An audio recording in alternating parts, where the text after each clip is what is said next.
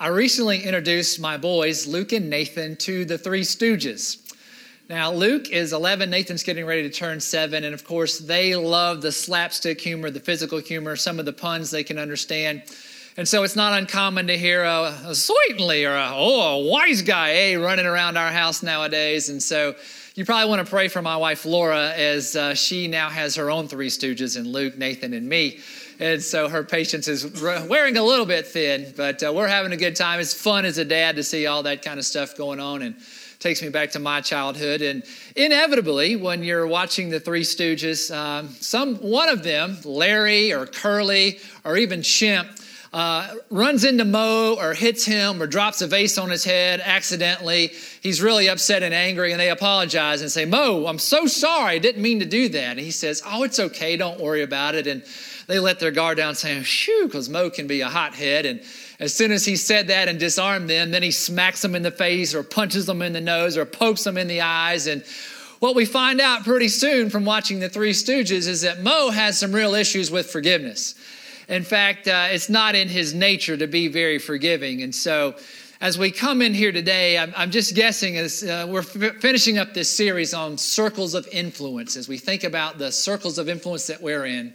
Our families, our friends, the people that we work with, the people that we live around in our neighborhood, the people that we go to school with. In our circles of influence, could it be that Moe is not the only person that struggles with forgiveness? Could it be that you and I ourselves would want to do something like Moe, and when someone does something to harm us, that we'd love to smack them in the face or pinch their nose or poke them in the eyes, that in our own lives maybe we struggle somewhat with forgiveness ourselves? I read a Gallup poll that said 94% of Americans think that it's important to offer and practice forgiveness, but that in actuality, only 48% of us in America actually try to forgive people in our lives. And so in your life, in your heart, when you came in today, did you bring someone with you? Is there something in your heart, maybe some resentment, maybe some bitterness, maybe carrying a grudge, some anger of someone that has done something wrong to you and you just can't let it go? Then maybe you're in the right place today. I had a friend from college who reached out to me recently. I hadn't really spoken to him in over 20 years since we graduated together, and he now lives out in Nevada, and he had heard that I'd become a pastor, and he wanted to talk to me because he's struggling with something in his life, and his wife has cheated on him. She's now divorced him, and they have a little girl. She's 2 years old, and he's really struggling with his anger. And he wants to know what it's like. He started going to the church for the first time in his life, and he's wrestling with what it looks like to forgive his ex-wife who has harmed him in such a major way. And so it's not always just enemies that bother us. Sometimes the hardest ones to forgive are those who are closest to us. William Blake said this, it's easier to forgive an enemy than to forgive a friend. So again, brothers and sisters, when you walked in today, did you bring someone with you in your heart with resentment, with bitterness towards them that you're just not able to let go? Who might you need to forgive in your life? Today, I want us to wrestle with that as we think about our circles of influence, of who we're influenced by and who we influence ourselves. And I want to start in the best place, and that's in Scripture. And we're going to be in the New Testament today in two Gospels. The Gospel simply means the good news of Jesus. The birth, the life, the death, the resurrection of Jesus, what that means for us in our lives. The first 4 books in the New Testament. We're going to look at 2 of them, the Gospel of Matthew, the Gospel of Luke. These were written by eyewitnesses from the first century that were with Jesus in the early church. And the first one we look at today is Matthew's Gospel. Matthew was one of the 12 disciples of Jesus. And to kind of set the scene, Jesus has just taught his disciples how to pray. He's taught them what we've come to know as the Lord's Prayer. And maybe you've heard that or read that or said that yourself. And part of the Lord's Prayer, the way that we say it is, forgive us our trespasses as we forgive those who trespass against us. That's saying to God, God, forgive me of the wrong things that I do, even as I forgive those people in my life of the wrong things that they do to me. So Jesus has gone through that whole prayer, and this is the very next thing that he says is what we're going to read today in Matthew chapter 6, verses 14 and 15. For if you forgive other people when they sin against you, do wrong against you, your heavenly Father will also forgive you. But if you do not forgive others their sins, your Father will not forgive your sins. So God lays out something pretty hard and heavy for us, that he's ready to forgive us of our wrongdoing. If we're ready to repent, to turn away from that, to ask God for forgiveness and seek to do life differently, God's ready to forgive us, but only if we are able to forgive people in our lives who have wronged us. And that's not a suggestion, that's pretty much a command that says that's the way that it works with God. And so God, right out from the bat with Jesus, talks about how important forgiveness is. Then later in the gospel, we see that another one of the 12 disciples comes up to Jesus. This time it's Peter, who's kind of the de facto leader of the 12 disciples, and he asks Jesus about forgiveness. Then Peter came to Jesus and asked, Lord, how many times shall I forgive my brother or sister who sins against me? Up to 7 times? Now, what I read into the scripture here is that as Peter is trying to look good in front of Jesus, he's probably getting ready to pat himself on the back. He's probably saying to the other disciples, hey, watch this, right? And Jesus, how many times should I forgive somebody? Not just once, right? Probably 2 or 3, 5. How about I forgive people 7 times? And he's probably waiting for the accolades for Jesus to say, that's why I made you the leader of the disciples. Well done, Peter. Yes, you should forgive people 7 times. That's so gracious and generous of you. But that's not how Jesus replies. Jesus answered, I tell you, not 7 times, but 77 times. Other translations say 7 times 70 times, which would be 490 times. Jesus is alluding to a passage of scripture back in the first book of the Bible, Genesis. We don't have time to go into that today, but long story short, Jesus says you got to forgive people a lot of times, right? It's not just once, it's not just twice, it's not 7 times, it's not just 7 times 70, 490 times. Jesus is telling us that forgiveness is going to be an ongoing part of our life. And if you're like me and you read that, then I kind of like wince back and say, I'm not sure that I'm capable of doing that. Getting back to the Three Stooges illustration, I mean, would that be like if Mo came up and smacked me in the face and said, oh, I'm sorry, Kyle. I'm like, it's okay, I forgive you. And he smacked me again. Oh, I'm sorry. Oh, I forgive you. Would I stand there for 490 times? Probably not. Is that what Jesus is asking us to do? I don't think so. So when we're talking about forgiveness, we're talking about these passages of Scripture. What is forgiveness from a biblical perspective? Let me start out by talking about what forgiveness is not. Forgiveness is not letting other people treat us badly. Forgiveness is not being a doormat for someone. Forgiveness is not condoning other people doing bad things to us. Forgiveness is not refusing to seek justice. It's absolutely the opposite. We should stand up for what's right. We should say, you know what? This is a bad situation I'm in. I need to remove myself from that situation. Forgiveness doesn't mean that we forget what other people do to hurt us, because we need to have a memory and we don't want to put ourselves in a difficult circumstance again. Forgiveness is not that we're going to have a warm, fuzzy feeling for the person that we forgive. Forgiveness is not that we even need to spend time with them anymore, right? So those are some of the things that forgiveness is not. So we don't need to be a doormat. We don't even need to trust the person again. So if that's what forgiveness is not, what then is forgiveness? Well, one, we saw it. Forgiveness is a command of God. If we want to receive forgiveness ourselves, then we have to be ready to forgive others. Forgiveness is a choice. It's not forced upon us. It's something that we're going to consciously have to come to ourselves. So we have to choose to be forgiving. Forgiveness is unconditional. And by that I mean sometimes we're going to have to forgive when we don't feel like forgiving. We're going to have to forgive people who don't deserve being forgiven. We're going to have to forgive people who don't want our forgiveness. We're going to have to forgive people who don't ask for our forgiveness. It's unconditional, no strings attached. And forgiveness is a process. And usually it's a long process. Sometimes it can be instantaneous, but oftentimes it's a long process. And it involves us dealing with our resentment and our bitterness and our anger and getting rid of it in some form or fashion. Whether that's talking to someone in our circle of influence, through praying to God to give us supernatural help with doing this. Maybe it's seeing a counselor to help us do this. Maybe it's, pounding a pillow or something to get the resentment out. Maybe it's getting out our feelings if we can't vocalize them to someone, to write a letter, to the person that offended us and tell them everything that we think of them and what happens and how we're feeling and not give it to them, but then to burn the letter or to bury the letter, to say, I am done with this and I'm ready to move forward. And again, I think part of this process is that we can't do it on our own. We're going to have someone walk with us, our circles of influence, and we're going to have to ask God for that supernatural help. God, I am not able to forgive this person unless you come and help me. I need you, God. This has to be my faith in you. You have to come in, Lord, and supernaturally allow me to let go of this.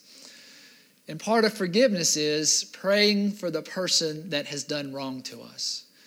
And that's one of those challenging passages of the scripture where Jesus says that we should pray for our enemies and those who harm us. And I think for me, when I pray for enemies and people who have wronged me, part of my prayer is, God, help me to see them not as just the enemy or the person, the uncaring person who's done this to me, but help me to see them as another broken human being like me. That they must have some pain in their life that they haven't dealt with, and they've passed it on to me. It's not right, Lord. Help me to see them as that broken human being. And Lord, I ask that you work in their life. In fact, get busy working in their life because they sure need you, God. And so, right, that's some of the prayer that we can literally say to God. We need God to do this. Well, how do we know that we've truly forgiven someone? Right? We might have prayed it, we might have said it, we might think it. I think the test is that we truly have let go of the anger. We've let go of the resentment, we've let go of the bitterness, we don't obsess about it, we can see the person, we might not have a warm, fuzzy feeling for them again, but we don't want to strangle them. Like, we have moved on with our life, and that is a gift from God. Right? And I think forgiveness is ongoing. And that second passage that we read from Matthew's gospel, I think that's what Jesus is alluding to. Is like, as long as we're human beings and we're imperfect and we're dealing with imperfect people in our lives, there's always going to be the need for forgiveness. And if we think about our relationship with God, that's how it is. I mean, how many of us have only in our whole lives ever needed to be forgiven by God one time, right? I'd love to talk to you afterwards and see how you do that, right? In my life, I'm constantly asking God to forgive me. As old as I am, he's probably forgiven me tens of thousands of times. And so how can we expect to say, well, I'm only going to forgive somebody one time, but God, you got to forgive me tens of thousands of times, right? God says, if I show you mercy, I expect you to show people in your life mercy. And so forgiveness, as hard as it is an ongoing thing. But here's what I think the real deal is with forgiveness. I think that forgiveness, God asks us to forgive other people because it's a gift to us. I think God asks us to forgive other people because ultimately it's a gift to us, because all of that anger and that bitterness and that resentment and those grudges we carry around, all the minutes and the hours and the days and the months and sometimes even the years that we spend obsessing and holding on to all of that, that is not living life to the full. Which is what Jesus said he came to give us, is life to the full. And life to the full is not carrying a grudge. It's not being buried by anger. It's not being buried by resentment and bitterness, right? And so forgiveness for us is allowing us to let go of that. And a lot of forgiveness is allowing us to let go of a past that we feel trapped in. A lot of times we're upset about something that happened to us in the past. We wish it would have been different. We wish we could go back and change it. We wish the person hadn't done that to us. And so we imprison ourselves in the past rather than enjoying the present, which God has given us to live to the full. And we prevent the future that God has from us, this beautiful, amazing future, right? God has plans to prosper us and give us a future, right? We totally shut that off because we allow ourselves to be imprisoned in the past. I love this quote by a guy named Jonas Byler, who says, forgiveness is letting go of hope for a different past, right? We've got to let go, right? What happened, happened. We can't change it. We can't go back as much as we want to change that. It's not, right? And so we've got to let go of that. How many of us who are here today are imprisoned in the past? And we keep reliving it and letting the resentment and the anger and the bitterness just keep us trapped. And how many of us are ready? How many of us are ready to let go of that and to step into the moment right now where God says, I want to give you life to the full? brothers and sisters, who do you need to forgive in your life? Who are you carrying around with you? Who are you letting have power over your lives over something that happened a long time ago? And they probably haven't even given you a second thought since then. Who do you need to forgive? And is forgiveness possible? Right? It sounds good, but can it happen? And absolutely it can. Right? We see amazing examples, real life examples all throughout the Bible. We've been recently looking at the story in the first book of the Bible, Genesis, a long time ago about these two brothers, Jacob and Esau. And Jacob stole some things from Esau. Esau got so mad that he wanted to kill his brother. And so Jacob fled and he had to live in exile for 20 years. Right? His mom died while he was in exile. He got married and had kids, and they could never see their grandparents or their uncle. And so just this terrible family dynamic. But at the end of Genesis, we see, thankfully, that Jacob and Esau, after all that's been between them, come together and they forgive one another. Now, the way that I read scriptures is they're not best buddies moving forward, but they've buried the hatchet. They've forgiven each other. They were able to be there around their father, and then when he dies, to come together and to bury him and to show that the next generations that all this family dysfunction can be forgiven and overcome. And so if you think your family's messed up, right, there's hope for all of us in this. Another dysfunctional story in the book of Genesis we've looked at is a group of brothers. Joseph has all these brothers and they hate Joseph, literally hate him. They're so jealous of him. They want to kill him. They beat him up. Some of them are ready to kill him. They throw him in a pit. They decide to sell him into slavery. This is like thousands of years ago. So they human traffic their brother. He is a human slave. Later, he gets thrown into prison for something he doesn't do. Long story short, he ends up becoming somebody important, a very important person in the world back then. And he brings his brothers in front of him. They don't know who he is. They just know he's this powerful person who has power over life and death. And then he reveals himself to them. And immediately they fear for their lives. But he begins to weep and he says, I forgive you and I love you. And the family is reconciled. Right?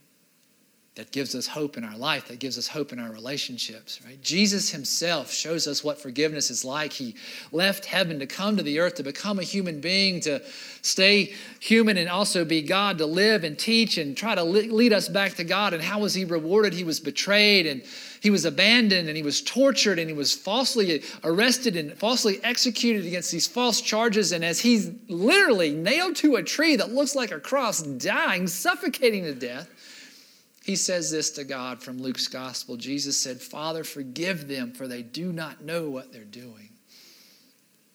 Our Lord and Savior shows us exactly what forgiveness is all about. But what about real people today in the 21st century? Is it possible? Can we do it? What does it look like? And I got to tell you, it's difficult. It's hard in my own life.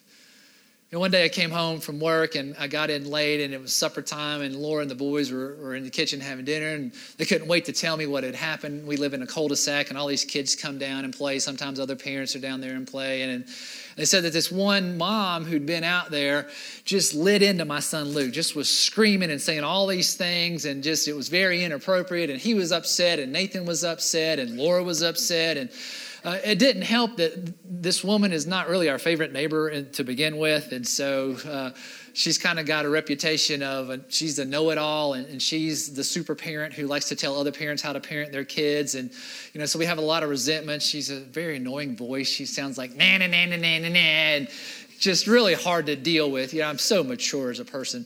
And so, automatically all that baggage comes in and, who appointed her Mary Poppins of our neighborhood? I don't know.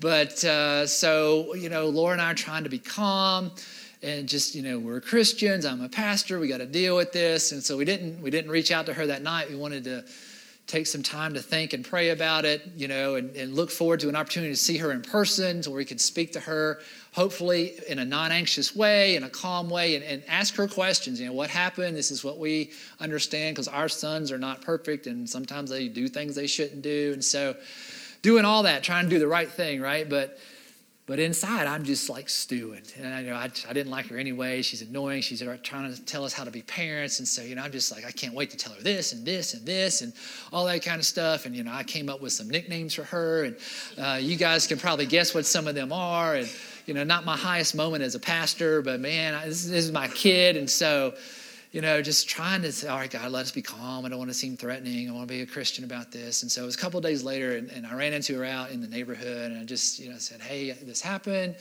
Could you tell me what, your perspective of this is? And she told me, and then I told her what my perspective of it was. And long story short, we didn't see eye to eye. So we had to agree to disagree. Thanks be to God, we were calm and just kind of walked away from that in a calm manner.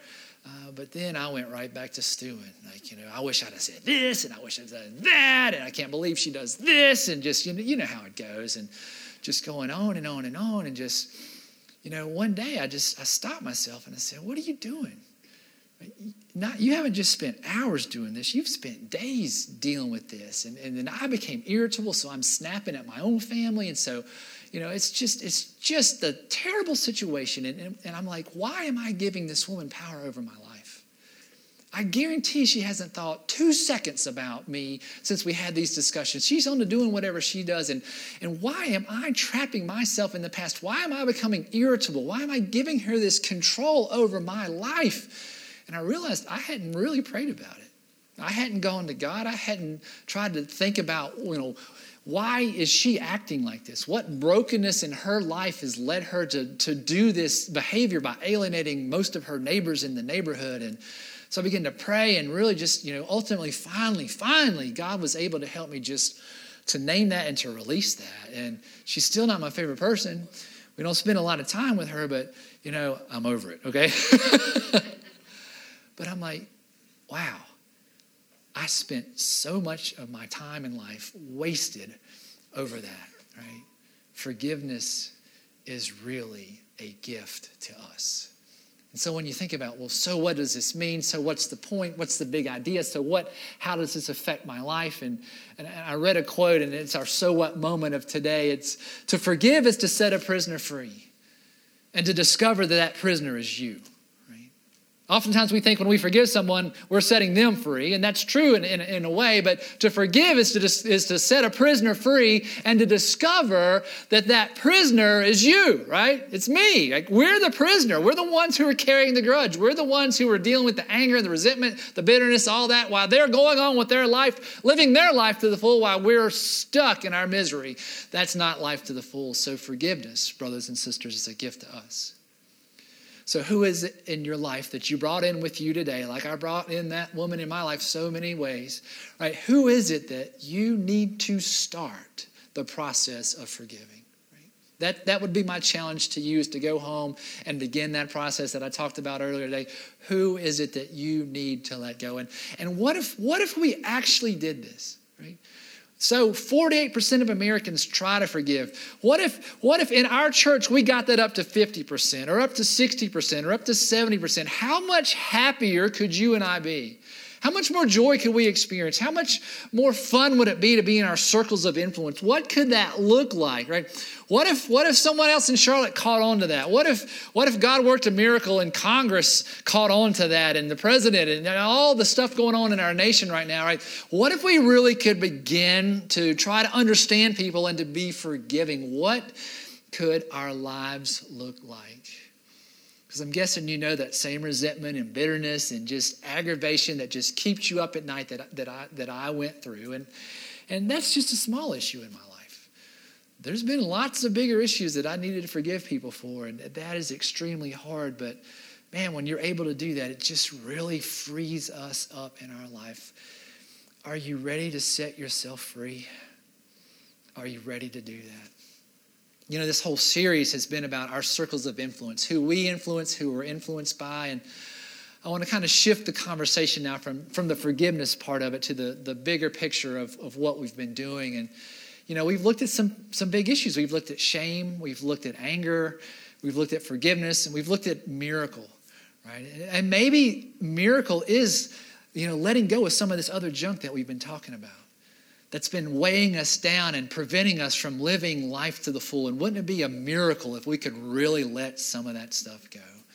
Well, I want to introduce you today to one of our church members who has been through some terrible things in her life. And she's faced some shame. She's faced some anger. She's had to wrestle with forgiveness in all sorts of ways. And I want you to see her story because I think it encapsulates what we've been trying to talk about in this series. So check out these wise words from a woman in our church named Tambry. As I was growing up, I would find myself in a place of really wanting to strive, feeling a need to achieve, but then also not wanting to stand out, not wanting to garner any attention because somehow being seen didn't feel safe. I needed to make straight A's. I needed to excel in whatever I was taking on, but at the same time, when you get the paper back, you don't want anybody to see that grade because you don't want them to know how well you're doing because you don't want to stand out. It was really a trying to prove myself, trying to have a sense of worthiness. So one of the great things that my company would do is they would often put us through training. And so I was actually in a workshop one day, and they had someone come forward, and they asked them for a volunteer. So she came forward, and they did this exercise around energy. And the negative energy, when it was sent to her, which in and of itself felt bad to me, but when it was sent to her, she had her arm out, and it just fell to her side. And when that happened, I immediately had a panic attack. I was completely unsettled. I was completely anxious. I did not know what was going on. I'd never experienced something like that before. It let me know that there was something I really needed to explore, and I needed to kind of figure out what was going on. And so I actually went to my associate pastor, which was Nancy Miller Campbell, who suggested someone for me to go talk to. And it took years for us to process what I had repressed for decades. And that was the fact that I was a child victim of sexual abuse. Because of the secrecy and silence that surrounds childhood sexual abuse, you make up stories about relationships and dynamics. And so as you start to peel back these layers, you realize what really is true. It was important for me to have a support group as I was learning this, as these truths and this awareness was being revealed to me. And they loved me even when I didn't feel lovable. As I was meeting with these ladies, I learned to be more vulnerable. I learned to be more authentic and share to a greater degree, and allowed me to really understand my relationship with God. It's also provided me increased meaning and purpose in my life. And as I've shared and as I've been vulnerable, my relationships all around me have deepened, and it actually encourages others to be more vulnerable with me and share with me to a greater degree. So the richness and the depth is just indescribable. We've all been through something, and it's what you do with that matters.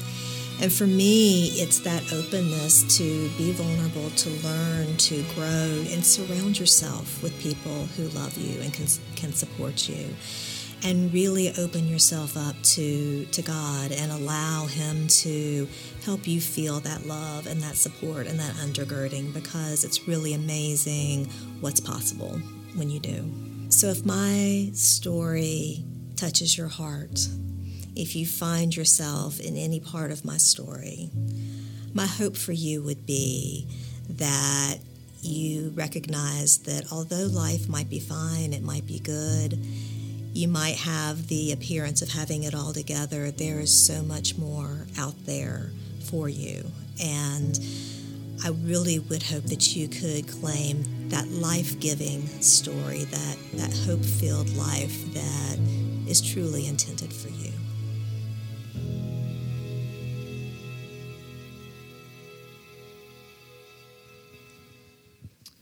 Tambry, thank you for your courage in telling that story. Let's share our appreciation with her.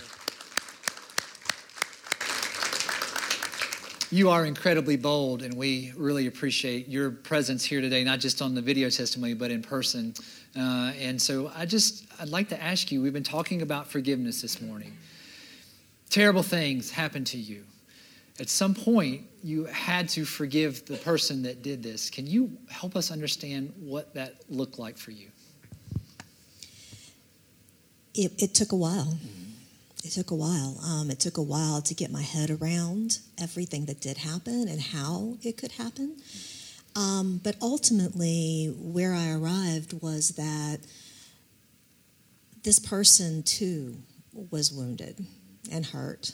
And so I had to, that allowed me to move toward that forgiveness, because I could begin to realize that woundedness in him. And the sad part is that he too was a victim of sexual abuse.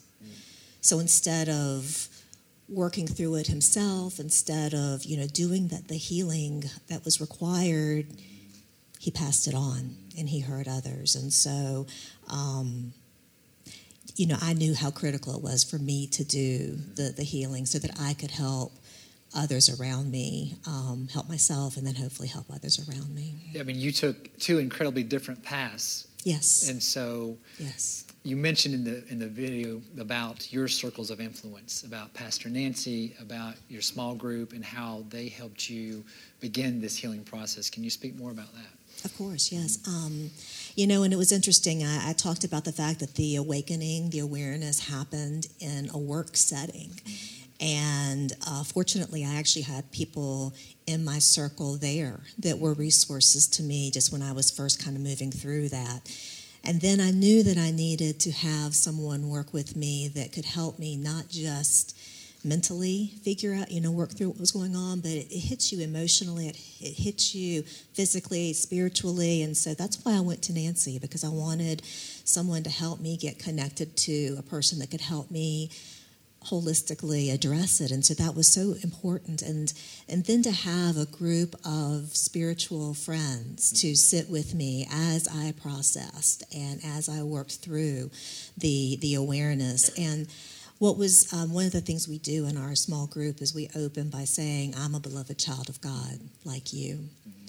It took me a long time to be able to believe that. And although they wanted to tell me and they wanted me to know it, because they saw it in me, it took me a long time to truly believe that because of the shame and the pain and all that I had been through. But that small group helped me know that about myself and helped me own that in time. And shame that you didn't need to feel because you did nothing wrong, but it still hits us anyway, right? Yes, exactly. And then to have that group that doesn't give up on you, to Yes. have a God who doesn't give up on you. And so your circles of influence, from God to a pastor to small group or friends, is just incredible.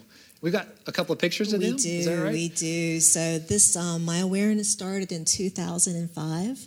And so we have a picture of my group at that time. And what's so beautiful is we still meet. We're still meeting together in 2019. And those women are still supporting. We support each other through all kinds of difficult struggles and healing and growth. Well, I'm glad that you found that group as part of our congregation, and Yes. that continues to be an important part of your life. And you also now, even as you've been influenced by circles here, you're trying to create new circles of influence for other victims of sexual abuse. Is that correct? And can you talk to us a little bit about what you're trying to do to help others? Absolutely. One of the things that I've become aware of is the darkness that shrouds the victims in the secrecy and the silence and the shame. And so, as light has been put on me and my healing has happened, I've begun to, you mentioned earlier about being a prisoner, and I really was. I was a prisoner in myself, and I had this veneer that kept me from engaging. And so as I worked through that veneer, I began to just sense this level of freedom that I had never known before. And I also I began to just have a sense of peace. And that was one of the things I would pray for so much, was peace. And so I was having the sense of peace. And just this week, I was reflecting on the joy. And I think, at times, I had happiness in my life, but this true joy. And so my hope is that I can really help others look at themselves, look at their lives, heal, and really begin to feel that sense of freedom. And so I'm doing that through some retreats and through some one-on-one, and I'm speaking places. And so my hope is to just really give encouragement for people to begin that healing. That's awesome, that you're not just keeping the healing to yourself, that Yes. you want to give that back to others. And so if you would like to connect with Tammy, she'll be available after the service. And also, if you're watching online or listening to our podcast, you just want to contact the church, we can get you in touch with her, and she can share information about her workshop and some of the healing that's happening all around our city. It's just a great opportunity for someone who's walked through it and has come out on the other side and is doing very well because of God and other people in her life who've allowed her to see just how special she is. Tammy, we appreciate your story, and as I think about it, again, we've dealt with anger, we've dealt with shame, we've talked about forgiveness, and we've talked about miracles. I think you're a miracle. I think this is a miracle sitting right here in front of you. A miracle is God's action in the world, and we can see that God spoke to Tammy directly, spoke to her through people, and helped her battle through some of these things that we all struggle with pain, with anger, with shame, struggling with forgiving someone who did something so heinous in her life. And so she is nothing short of a miracle. And as we think about the series that we've been in, and we kind of pull it all together, so what? So what does the series mean? So what does it look like in my life? What does it mean for me in my circles of influence? I think it boils down to this. If we don't transform our pain, we will transfer our pain. If we don't transform the things that happen to us, the anger, the frustration, the abuse, the slights, whatever pain we feel, the rejections, the sadness, if we don't transform that pain, then we will transfer it to other people in our life. We'll take it out on our family. We'll take it out on our children. We'll take it out on our friends. We'll take it out on ourselves. We'll take it out on the people we work with. We'll take it out on our classmates. And a lot of times we won't even know what's coming out of us, but it's untransformed pain. And I don't think that we transform that pain ourselves. I think it's going to take God acting in our life. It's going to take our circles of influence, our friends, our small groups, our family, that God sends people into our lives to transform that pain.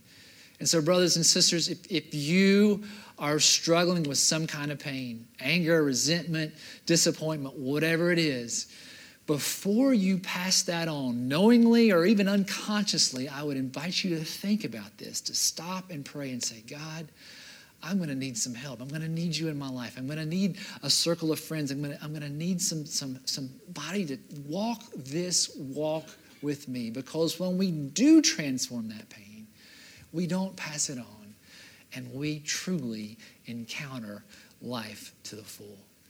So again, you're looking at an everyday person like you and me, a part of our congregation right here and right now, real world stuff, been through hell and back. And the reason she's done that is because God and her circles of influence have helped her transform her pain. If God can do that for Tambry, if Tambry can be a miracle, then God can do that for you. In the name of the Father, Son, and Holy Spirit, we say today, amen. Let's pray together.